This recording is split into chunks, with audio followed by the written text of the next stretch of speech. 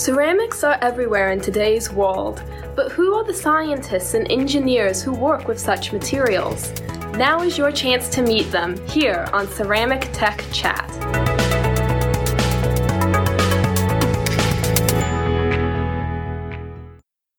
Welcome, I'm Eileen DeGeer, and this is Ceramic Tech Chat, the podcast of the American Ceramic Society. Over half of people pursuing undergraduate studies in the United States are first-generation students, according to the data from the National Center for Education Statistics, which defines first generation as students whose parents did not have a bachelor's degree.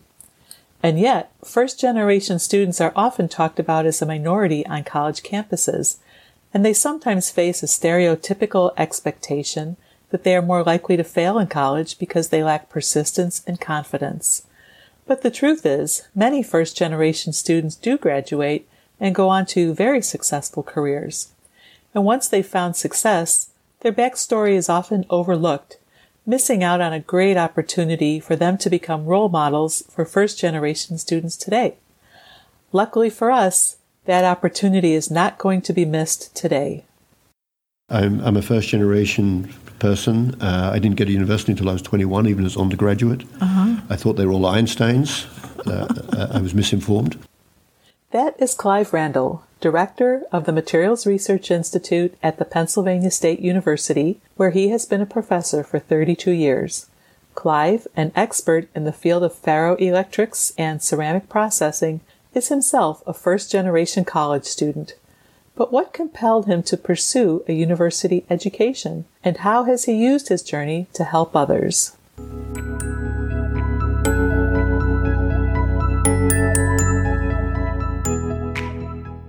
Unlike some of our guests on this podcast, Clive did not go to university right out of high school.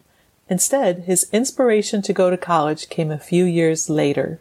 I was working as a technician in an animal foodstuff in a place called Ipswich in Suffolk, and everyone told me that I should go to university. I didn't believe them. I had a boss that was continuously teasing me, and there was one day when I saved a process which then made everything go out, and he took credit for it. And that night I applied to university. He did me an enormous favor. Yes. And did you have any thought of a PhD at that time? I read a paper as an undergraduate that's never been cited, and it was on positron physics. And I realized I'd made myself rather impractical. And so then I transitioned, and I got a first. And so then people said, oh, you should not do a master's. I was going to do a master's. And then they said, you should do a PhD. And I met David Barber, who invented the ion beam thinner. And they told me about this project on ferroelectrics with Plessey, and it seemed interesting. And he was incredibly bright, and I liked the idea that I'd be working with industry as well as working on this new way of looking at materials that people hadn't done before. And that was a very good decision that I made. And I had excellent mentors. As a first-generation person, how did your family react to this business? Like, did they ever say, Clive, are you ever going to really stop going to school? Or That's funny. After my bachelor's, I remember going to my cousin's wedding, and my uncle thought I was lazy, and was sort of avoiding reality. It's a farming community, right? So the culture was what the culture was, And in fact, I think most of the scientists in our community work enormously long hours. Sometimes I envy the farmers. I can understand that. Yeah. So it sounds like materials science was not your initial goal, that you sort of discovered it along the way. I like the fact that it spans engineering all the way through to fundamentals, and so I believe that, within a career, if there are ways of transitioning something and working with industry, then that's possible when you're in physics. But it's I saw the opportunities being greater within the ceramics community, and actually for 20 years at Penn State, I also ran a National Science Foundation IUCRC program, which had 30 companies in it, all in the dielectric, piezoelectric space. Mm-hmm. And ferroelectrics, of course, has become an enormous, and piezo too, has become a huge industry. And so what would you say, how would you describe to somebody who maybe isn't familiar with our field what the impact is of the kinds of research you're doing with making things on the nanoscale and processing and understanding the properties? Well, the whole communication, computation, and now even the more electrification of cars and are requiring more and more electronics to be around them. And even though most of the sort of glamour publicity is around the silicon chip, for every silicon chip to function, you've probably got 300 so-called decoupling multi-layer ceramic capacitors. 1 to 300. So there's one chip, 300 multi-layer ceramic capacitors. Wow. And they all have to then be reliable under extreme conditions, particularly for the automobile applications, higher voltages and so forth. Mm-hmm. And that's where this understanding of the defect chemistry, mixed ionic conduction, and all the things that would be a problem regarding the reliability and the failure of your laptop, or worse, your car, and how annoying it would be that you couldn't get your Facebook contacts. That would be tragic. Great. And then you're the director of the Materials Research Institute at Penn State. So can you just tell me a little bit about what the mission of the MRI is and who's involved? So there's 300 faculty members that are affiliated or co-hired onto that institute. We have an interesting structure at Penn State where we have the normal department and dean structure, and then you've got 5 institutes that then go perpendicular, orthogonal to that structure, and our job is to really drive interdisciplinary research. And those other institutes include cyber and data, social sciences, energy and environment, and life sciences. And so working with this group in this orthogonal direction really means that you are in a continuous mission of learning from each other. And that's a great part of a job like that. And then trying to recruit really open-minded, cross-disciplinary scientists, and particularly those with bigger visions than just maybe understanding the physics or the chemistry of what they're working on for their PhDs. Trying to recruit people that will have an impact later on is really also an important part of that, the recruitment part of faculty. Mm-hmm. So the MRI then expands well beyond ferroelectrics work. Oh gosh, yes. And rightly so. I should be fired if it was just turned into the Ferroelectric Institute. So, do you do things at the MRI to encourage cross-fertilization of ideas, to kind of bring in perspectives from fields afar to what other people are working on? Yeah, absolutely. Even as simple as a Tuesday morning Millennium Cafe where we serve good coffee, and we have scientists from the physical science side talk, and we also have one in the life sciences. And it's usually a way of new faculty to Penn State introducing themselves to a community. It can stretch into the arts, it can stretch into the humanities, but it can also have this real crossover in this area of convergence, which is becoming very popular, and seeing how the material science can then be linked to the life sciences. Mm-hmm. What about cognitive sciences? I've heard some of that in the convergence. So absolutely. I mean, we've got scientists that are working on sensor technologies that you would wear and linking those to depression and also other things like Alzheimer's and other things like that. So that's where you really do, I think material scientists, and particularly the electrical material scientists and electrical engineers and material physicists, can often come up with a sensor, but then finding the right community for them to then apply that sensing technology to then develop these complicated things, as complicated as brain behavior. Is that now? This is we're making materials out of 2D type materials, so it's a little bit on the periphery of ceramics, but it shows where that crossover is. Right.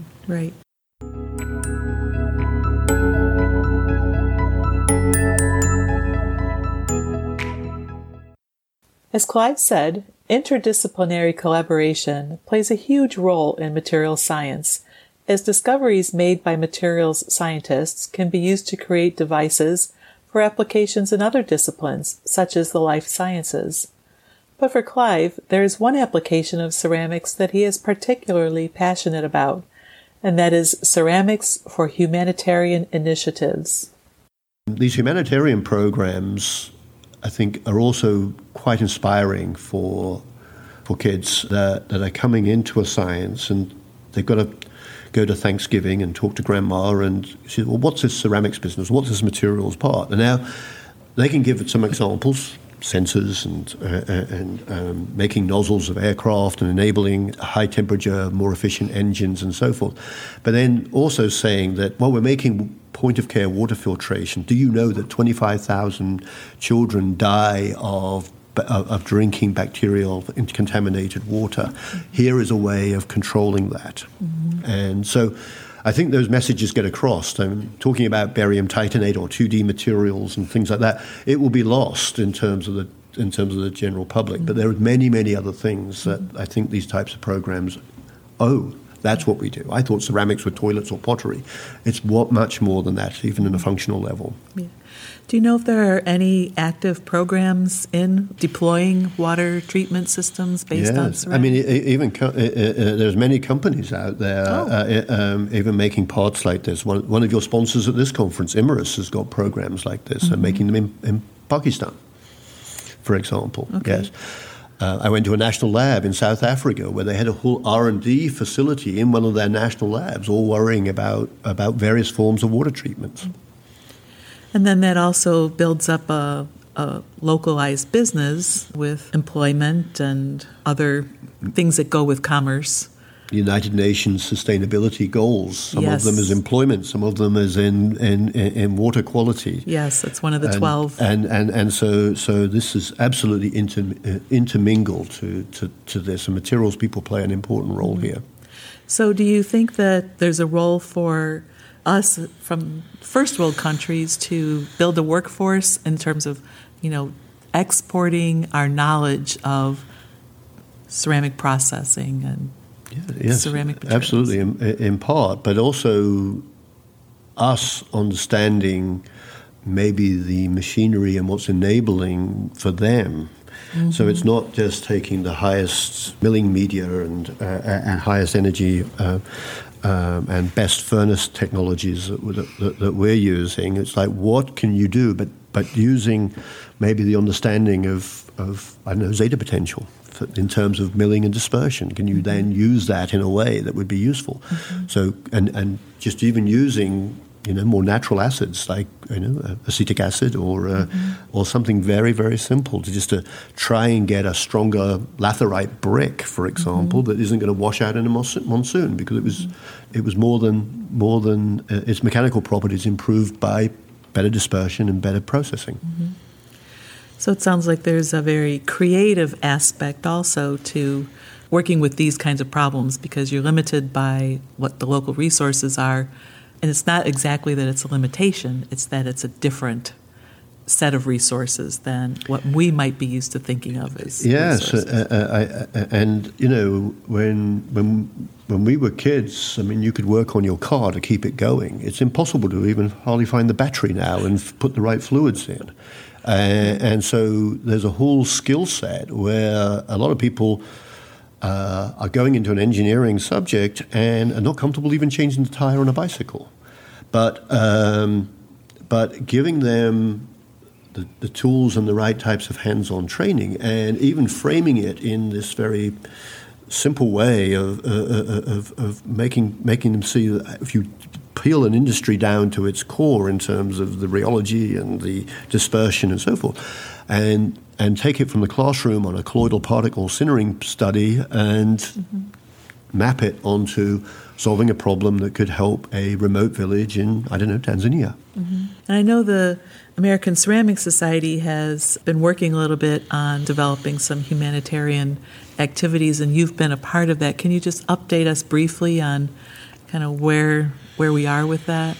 Yeah, so, I mean, in Portland, that meeting ran the very first sort of pitch competition. So it was even just getting people to think in almost a Shark Tank type of idea, that you have a humanitarian materials problem and you have put these teams in. I'd like to see that being developed more, because it allows then the students to realize that you have to think differently about cost and supply chain and the problem that you're trying to solve and the skill sets and the sustainability of the solution.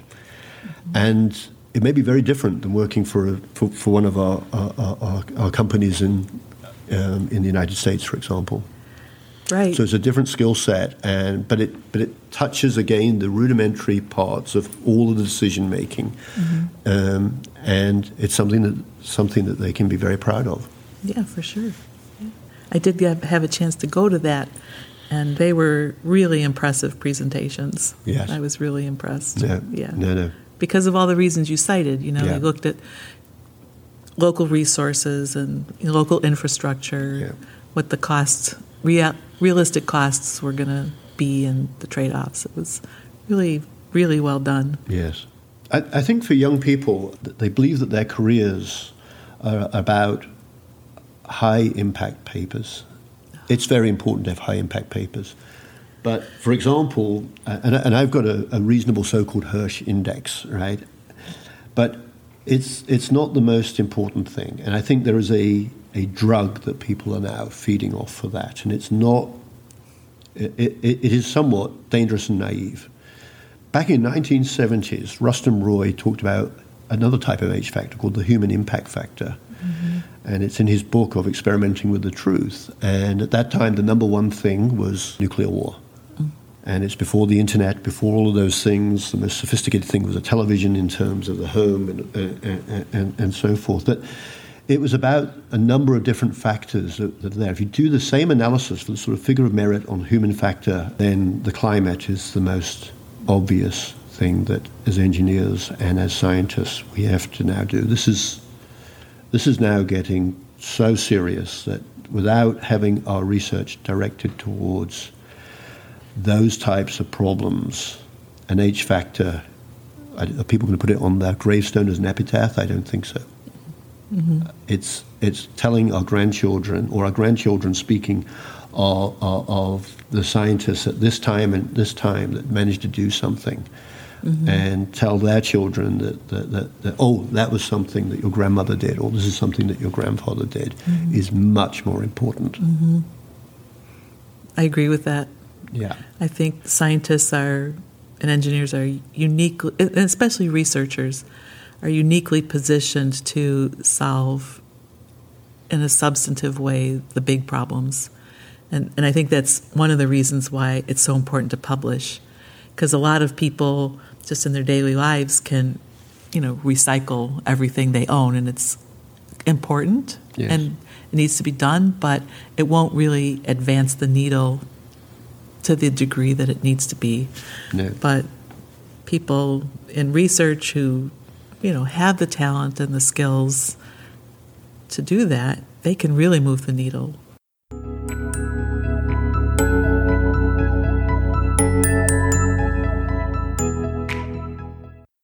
Clive himself has been involved with moving the needle in research in a number of ways. But one of the main ways he's been moving the needle in recent years is by championing a radical new idea, cold sintering. I found myself back in 2012 reading books in the geological area and just interested in understanding a little bit more. And then there was a group in Finland that then showed room temperature sintering of lithium molybdate. And it was very clear that work was using some of the kinetics and processes that potentially were at play in the geology of the Earth, in the sedimentous rock. And so immediately we started to work with some very, very old carver presses, which are 40 years old, and I knew that we needed to play temperature. I knew we needed to then control particle sizes, and we needed to control surface chemistry to control the interactions of very, very small amounts of solvent and the interactions with the surface. And almost over a period of 6 months, we went from maybe 3 or 4 different examples to almost 60 different types of materials that we could densify. And we kept expanding from very simple layered structures to then close packed structures, various different crystal structures, various different ionic and covalent bonding mixtures, different chemistries. And the whole secret lies within the use of a very important transient phase that comes and goes. As I said, it's got to be an open system. And then controlling that to then drive all the molecular species that are needed to then drive the sintering densification process. And also very quickly we realized that by going from these typical temperatures, the Ashby diagrams show that, it's 0.5, the homologous temperature over the melting temperature, to 0.95, right? These really high temperatures, all the mechanisms described on this. We're at 0.1 and 0.2, right? Wow. And it's shifting sintering temperatures, by factors of 10. And so it then pushed things into a regime of where processing with polymers is possible. So now you can then make completely different types of materials. Maybe they're bio-inspired. Maybe they're just allowing a pathway to even a cyclic economy where you can get rid of a nanometer of polymer at the end of life and for a very low temperature process, then regain, the barium titanate powder, the components of a battery, whatever, a brick, maybe. So you are already experiencing some industrial interest. It was done in secret for 2 years before we even made a public announcement and the patents, and it was done within the Center for Dielectrics and Piezoelectrics at Penn State. Okay, interesting. Yeah, so there was company people watching it from right at the beginning. Yeah. Do you think it will? What industry do you think will be the first to adapt the technology? Well, I think because a lot of those people were in the electronic space, then I see that could be in the packaging area. There's lots of interesting properties for microwave-based applications and antenna applications. We see pathways to capacitors. We see pathways to medical ultrasound. Okay. Would But it may be because we are biased because of our previous training, right? That's possible because it's what you have the most and knowledge because of the people we're talking to. It's nice to see other universities now not only reproducing what we have done and pushing it in new ways, but also now starting to think about what in the other areas can be looked at. And it is an important step. Sol-Gel, I remember when Sol-Gel was around many, many years ago and how that became an important industrial process for producing alumina and other things. Mm-hmm. And we hope that this will be a fast transition out of the laboratory into production. Mm-hmm. Because at the end of the day, we are needing changes in the way we make things. We cannot continue as the way we can. We have to be absolutely aware that there is enormous pressures on industry and the CO2 footprint that we are leaving with the present day processes. Mm-hmm.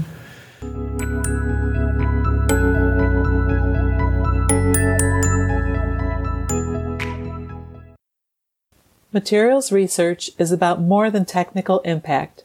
It's about having a human impact that helps improve people's lives, as Clive is doing with his research on cold sintering and his activities leading the American Ceramic Society's Humanitarian Activities Network. I'm Eileen DeGeer, and this is Ceramic Tech Chat.